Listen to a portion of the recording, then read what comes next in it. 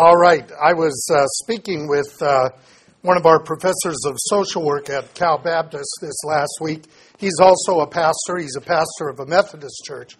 And so he was talking about All Saints Day and then having to get ready for Advent. And I said, you guys have it lucky. You only do the Christian holy days. We do the Jewish and the Christian holy days. And he says, I don't even want to think about it, right? So the reality is that we have a lot of celebrations. And so I decided I would not speak on the issue of All Saints Day today. I'd go back to Matthew, because we have been trying to get through Matthew most of the year and keep getting interrupted with certain holy days, which I think are great. But I think that the liturgy says what this day is about as we remember those who died for the faith and those who died in the faith, anticipating the day when we will all be reunited. So we're going to go back to Matthew chapter 18. Our discussions in Matthew, and we're going to do the same thing we've done. I'll talk a little bit, then we'll stop. If you have something you want to discuss, we'll do that. And then I'll go back on again, and the tape will have the interruption in that. Our discussions in Matthew have traced several themes throughout that gospel book, that of little or great faith, or getting Jesus wrong, text and tradition, where there is a disconnection between the two, and manifestation of the kingdom, which was seen through the teachings and the miracles accomplished by Jesus among the remnant of Israel. He also speaks in parables so that those who have eyes and ears to see and hear will see and hear, but those who don't do not. Remember that much of the Gospels are tied to the book of Isaiah, where God placed a blinder in part on Israel so that they would not understand, in part to open the way for the Gentiles, but then ultimately to bring both Gentile and Jew to salvation through the Messiah of Israel. This week we're going to look at the manifestations of the kingdom, and I've titled the sermon, Pride, Temptation, and Forgiveness. I considered calling it Humility and Forgiveness, because these are the characteristics that are manifest in the kingdom. And clearly taught here. But the struggle of faith is to do this in the face of temptation. And that temptation is often towards pride and being unforgiving. So we're going to discuss those as we look at the text of chapter 18 of Matthew's Gospel. So we begin in Matthew 18 with the first 6 verses where the disciples begin to question Jesus. It says, at that time the disciples came to Jesus and said, who then is the greatest in the kingdom of heaven? And he called a child to himself and set him before them. And he said, truly I say to you, unless you are converted, or changed, the word says, and become like children, you will not enter the kingdom of heaven. Whoever then humbles himself as this child, he is the greatest in the kingdom of heaven. And whoever receives one such child in my name receives me. But whoever causes one of these little ones who believes in me to stumble, it would be better for him to have a heavy millstone hung around his neck and to be drowned in the depths of the sea. Now that passage ends talking about the offending of one of these little ones. But I want to talk about this text. This is a well-known teaching of Jesus, but it is not well taught, and it's often misunderstood. We have heard much in the commentaries and sermons about childlike faith, that Jesus is talking about childlike faith. He is not talking about childlike faith at all. He is talking about the status of a child. In the biblical times, the status of children was almost non-existent. So that Paul says that a child, even though he's heir of everything, is under tutors and teachers until the time when the father sets for his adoption. Now that word adoption in the scriptures doesn't mean taking a child that's not yours and making them yours. This word adoption is more the way we adopt a budget. It is to put something into place. And so a child grows up, maybe heir of all things, but he's controlled by people who have authority over him. And then the father sets a time when he comes into his own, into adulthood. Judaism would call that bar mitzvah. We would call that confirmation, when a child becomes an adult in the faith and now is functioning as an adult. At that point, they begin to have status in society. So Jesus takes this child, places him there, and says, unless you change your thinking and your behavior and get over this idea of your own significance and become humble like this child, you will not enter into the kingdom. Therefore, this is the one who is greatest in the kingdom. This idea of humility is both an attitude of not taking yourself too seriously, but also not asserting yourself. Scripture talks about Moses being the most meek of men, and people sometimes misunderstand that. Moses very seldom exercised and established his place. He often said, "Who am I?" When they complained that he had led them out, he says, "Who am I to lead you out?" In other words, he was simply obeying the Father who had told him what to do. He was not doing this because he was a great man. This notion of pride and having to establish who we are is what the world does. It goes back to Genesis, where there was the line of Seth that called on the name of the Lord, and there was an Enoch there who walked with God and was not, because God took him. And there was another Enoch in the line of Cain, and that one thought of himself as great because his father Cain built a city and named it after him. And so there is the world's way of seeking fame and fortune and place and status and basically making sure people know that. And there's the humility of the kingdom of God, where we simply know that when we have done these things, we have simply done what is our duty, and we don't have anything that we didn't receive from God. So Jesus makes it clear that the humble are the ones who are the great in the kingdom of God. This humility is something that we should be aware of. Not a fake humility. We really should see ourselves correctly, as the Scripture says, not more highly than we ought, but soberly. In other words, to see ourselves as we really are. And basically, you and I are breathing dirt. Our very life is dependent upon God in that sense. So, Jesus then ends with a dire warning. We'll talk about this with the rest of the text. That anyone who takes advantage of a person who is humble, anyone who takes advantage of a child in that sense, because they are dependent more on you, the strong bear the infirmities of the weak. Anyone who abuses that would be better off not to have been born and better off to be drowned in the sea than to allow that offense to take place. So I'm going to stop at that point, and if you have questions about that, this would be the time to discuss that. To the other part. So then the Scripture picks up at verse 7. Jesus has just said, whoever offends or stumbles one of these is better off dead. So he says, woe to the world because of its stumbling blocks. It is inevitable that stumbling blocks come, but woe to the man through whom the stumbling block comes. So if your hand or your foot causes you to stumble, cut it off and throw it from you. It is better to enter into life crippled or lame than to have 2 hands or 2 feet and be cast into Gehenna, or eternal fire, the lake of fire. If your eye causes you to stumble, pluck it out and throw it from you. It is better for you to enter into life with 1 eye than to have 2 eyes and be cast into the fiery hell. So this text is basically following up on this idea of offenses. And Jesus says the world is set up to cause spiritual stumbling blocks.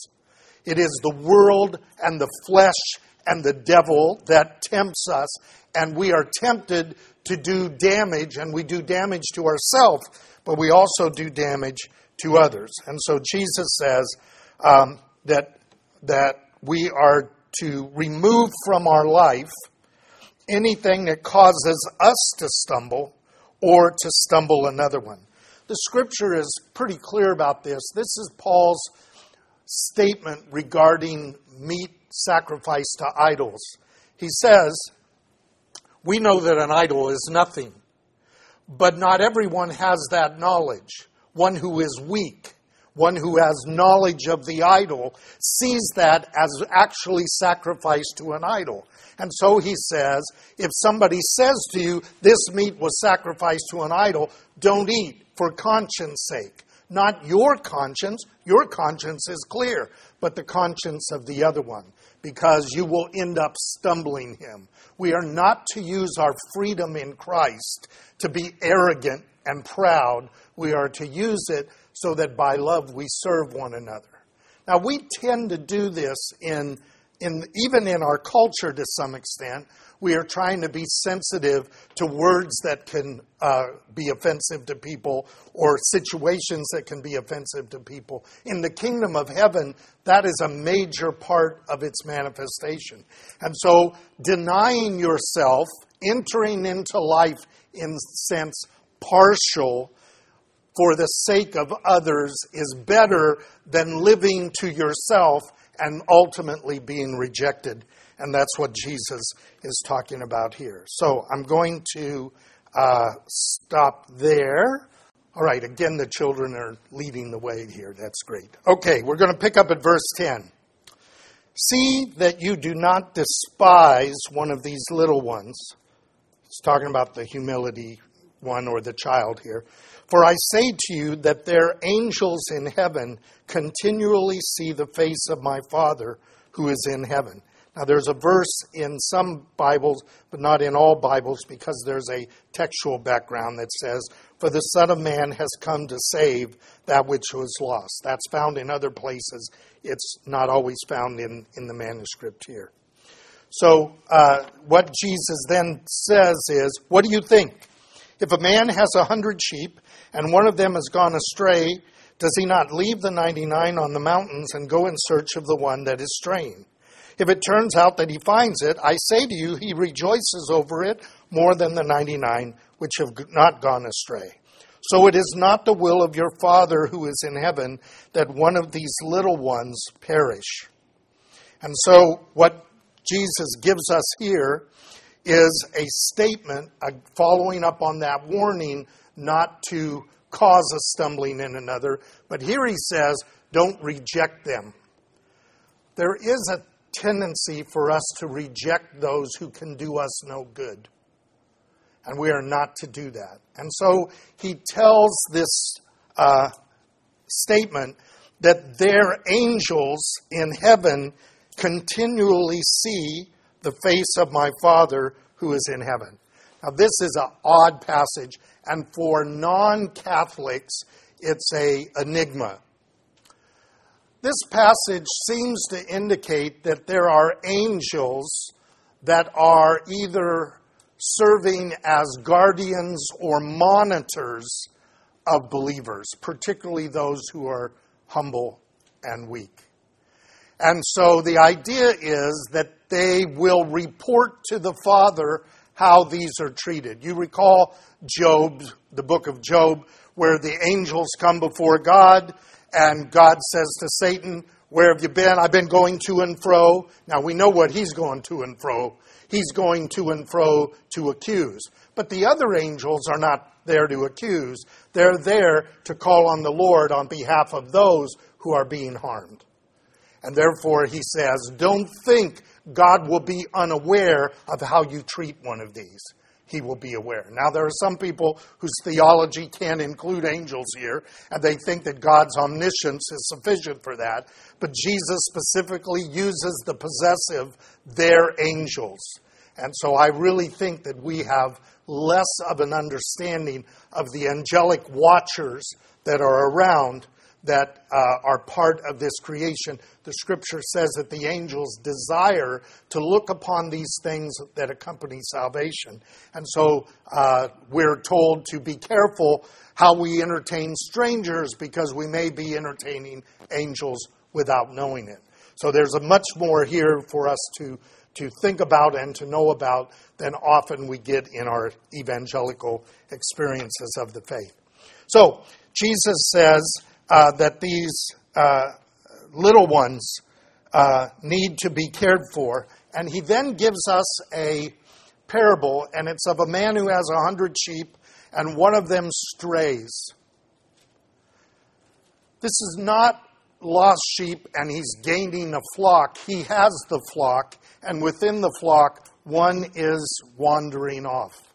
And he says he'll leave the flock because generally the flock will stay together. It's the one that's not paying attention that wanders off.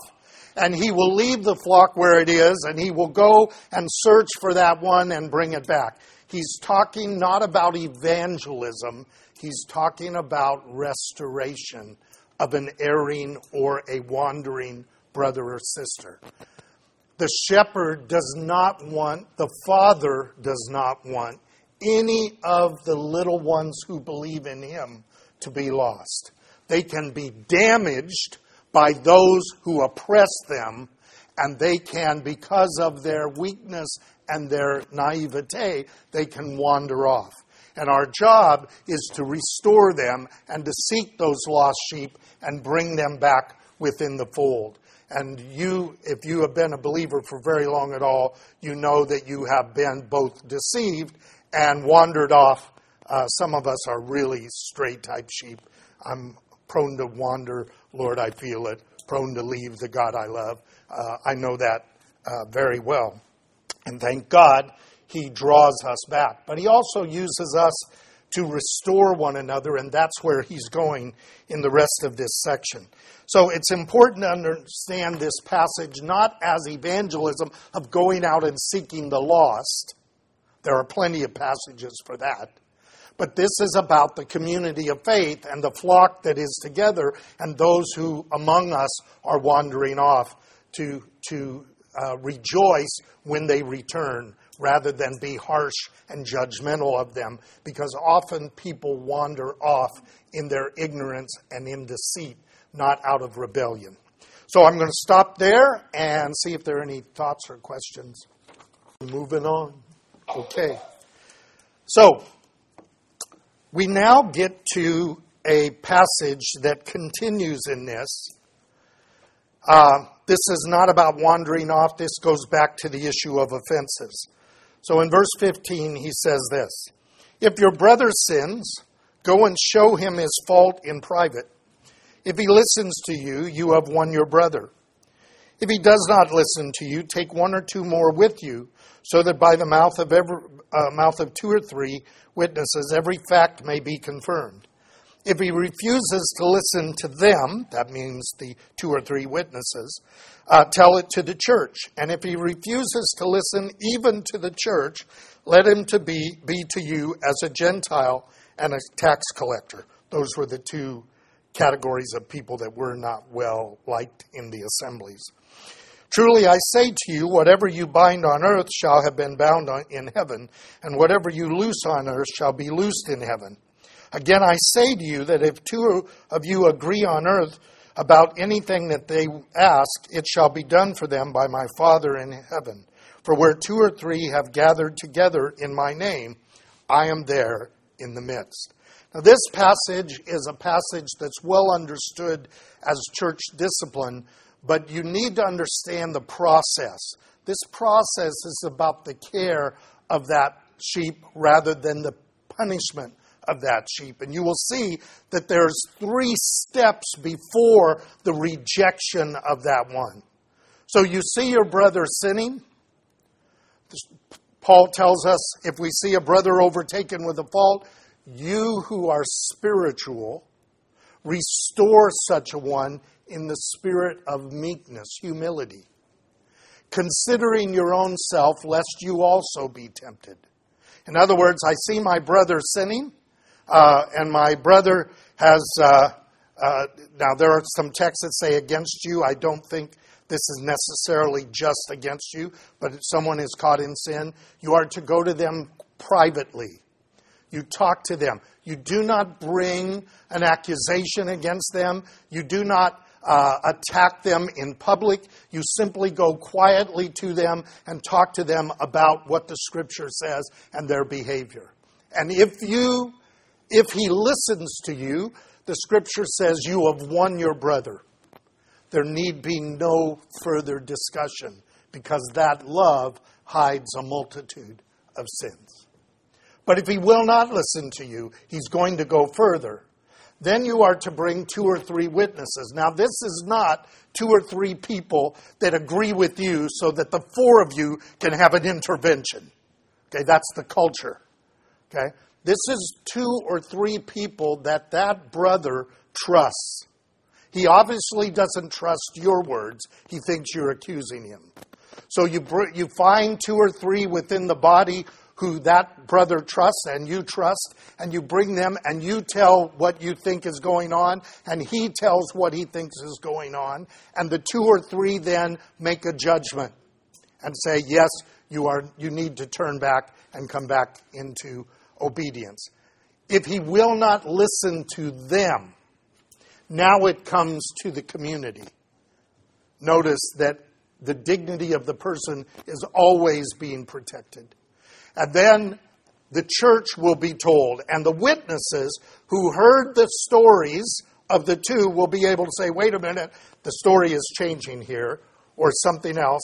And if the church then decides, yes, this is wrong, and he will not listen to the church, then and only then is that person excommunicated. And that's why the statement is made that when we are gathered there in his name, the Lord is in the midst. You will recall in 1 Corinthians this happened. A man had sinned. The church was not dealing with it. It had become so open that the world knew about it. And so Paul says, I have told you, when you gather and I am with you in spirit, you deliver this one over to Satan. You're treating him as a publican and a sinner. Now, not as a republican and a sinner, okay? But as a publican and a sinner. In other words, you treat them as an outsider because they are acting like an outsider. The purpose of even this is, one, to protect the community, but also to allow the Lord to bring that one back. And we see in 2 Corinthians that this man came back, and Paul said, now restore him, lest he have sorrow beyond measure. In other words, the idea of this is always the purpose of reconciliation, not punishment. Punishment is the Lord's doing, not our doing. So, I'm going to stop at that one, at verse 20, and see if there are any... When we treat them like a Gentile or a tax collector, we are not treating them as an enemy. We are treating them as not part of the community. Now, somebody who's not part of the community, we don't spend our time judging.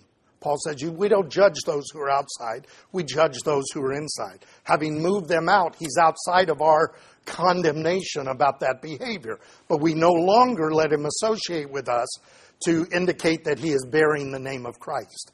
And therefore, if he is hungry, we still feed him. And if he's thirsty, we still give him something to drink, as we would anybody who is outside the community. But we do not treat them as a brother in the sense of full fellowship. But yeah, it's not punitive. It's protecting the body, Paul says in 1 Corinthians. And it's also delivers that one over so that his soul may be saved in the day of Christ Jesus. In other words, once you're outside, and I know this, you guys know this from my testimony, when I didn't wait for the church to kick me out, I left. You can't fire me, I quit, right? And I went into my rebellion, and God, as that good shepherd, followed me and brought me back. Okay, I was out from under the community, where the community could enable and protect me, and God had a direct shot at bringing me back. And that's what the Scripture tells us. If they go out and God does not punish them, it's because they're not a child of God. That's Hebrews. So it's important to keep in mind that when we treat someone like a non-believer, we don't treat non-believers bad. The danger for us is to treat believers who are sinning worse than we treat non-believers, right? And so this puts them in an equal status there. Any others? Yes. Okay, so the issue is private sin versus public sin. Scripture's pretty clear about that some men's sins are known and other men's sins follow them. We're generally not to be looking for people's sins. But the Scripture's pretty clear, be sure your sin will find you out. I honestly believe that often God gives us space to repent so that it won't be public.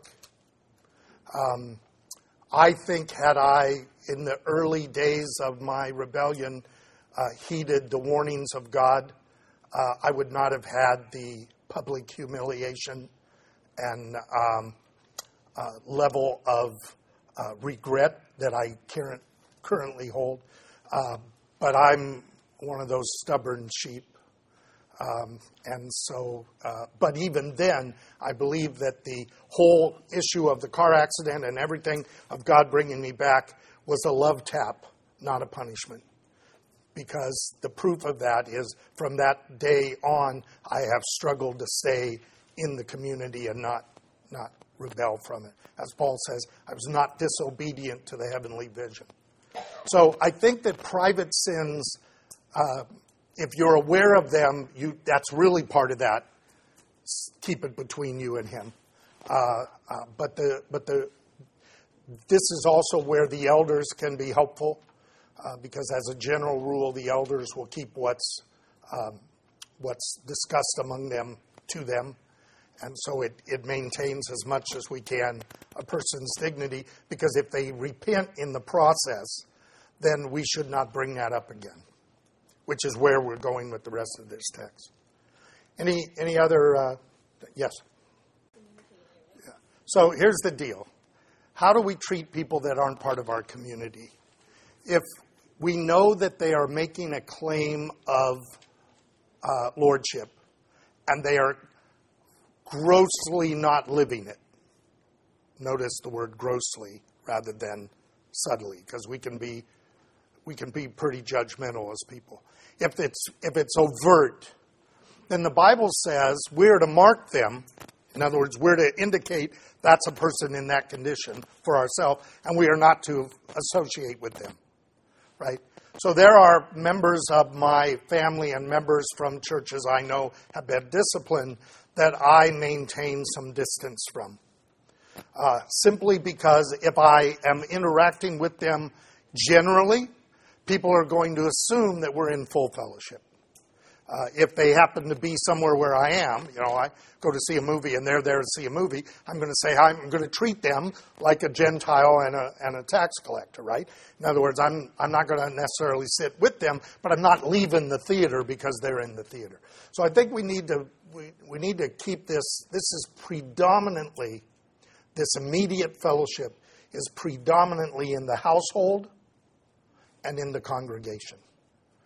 Now, it extends in denominational life when the denomination has made a statement. So, for example, if a denomination has put a minister or a church under this kind of discipline, then those who are part of that denomination should certainly adhere to it. But our job, remember, is not to see who we can reject. Our job is to see who we can restore. So that's really important. All right, are we running? Okay, so let's pick it up at, because I got to get done here. Let's pick it up at 15. Sorry, at 21. So Peter comes and said to him, Lord, how often shall my brother sin against me? Now, we're into personal stuff, right? And I forgive him. 7 times?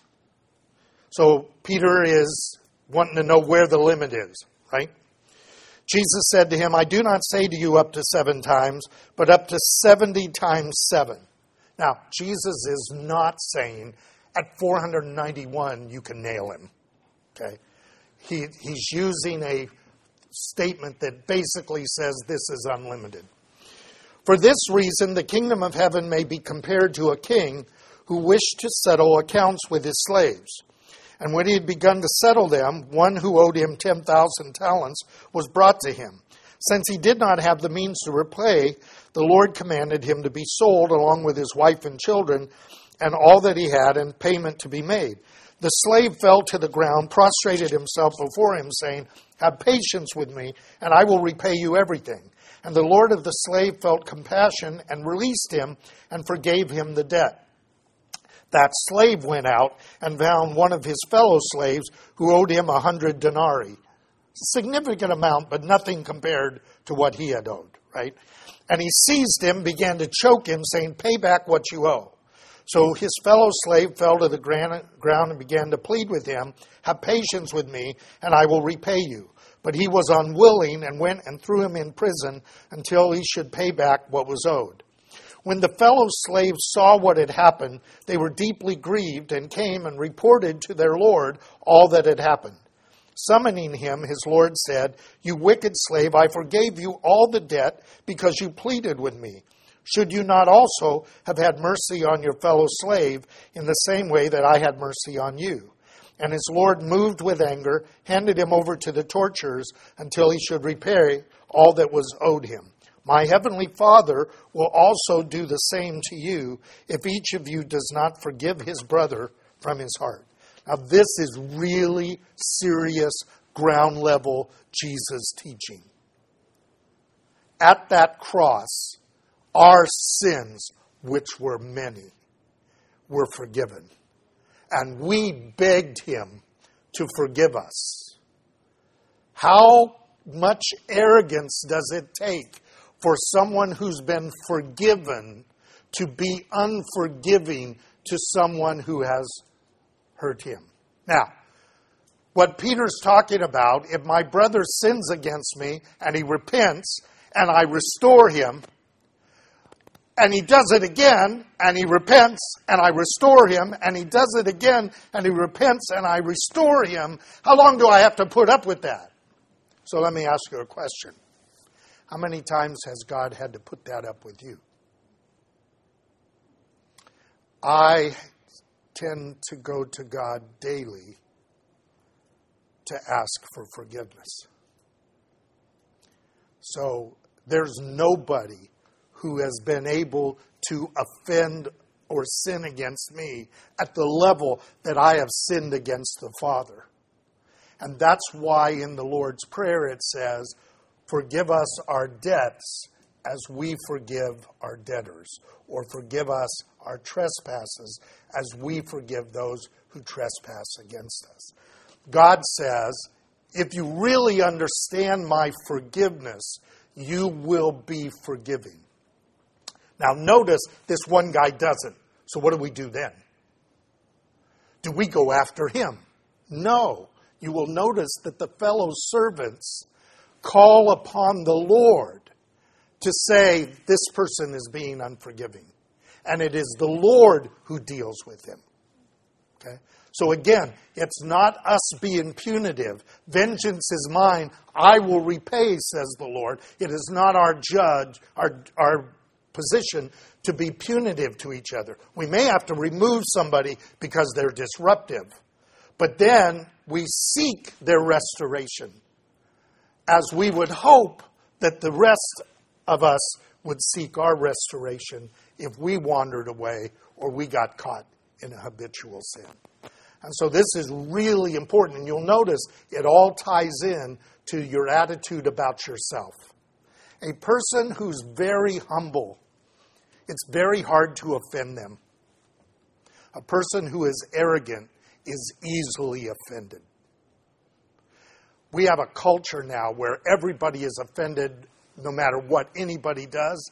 And it's because we are raising a generation to be full of themselves and not humble. And therefore, everything offends them. you'll never be close to someone who's easily offended, because they will find something that you do that they don't like.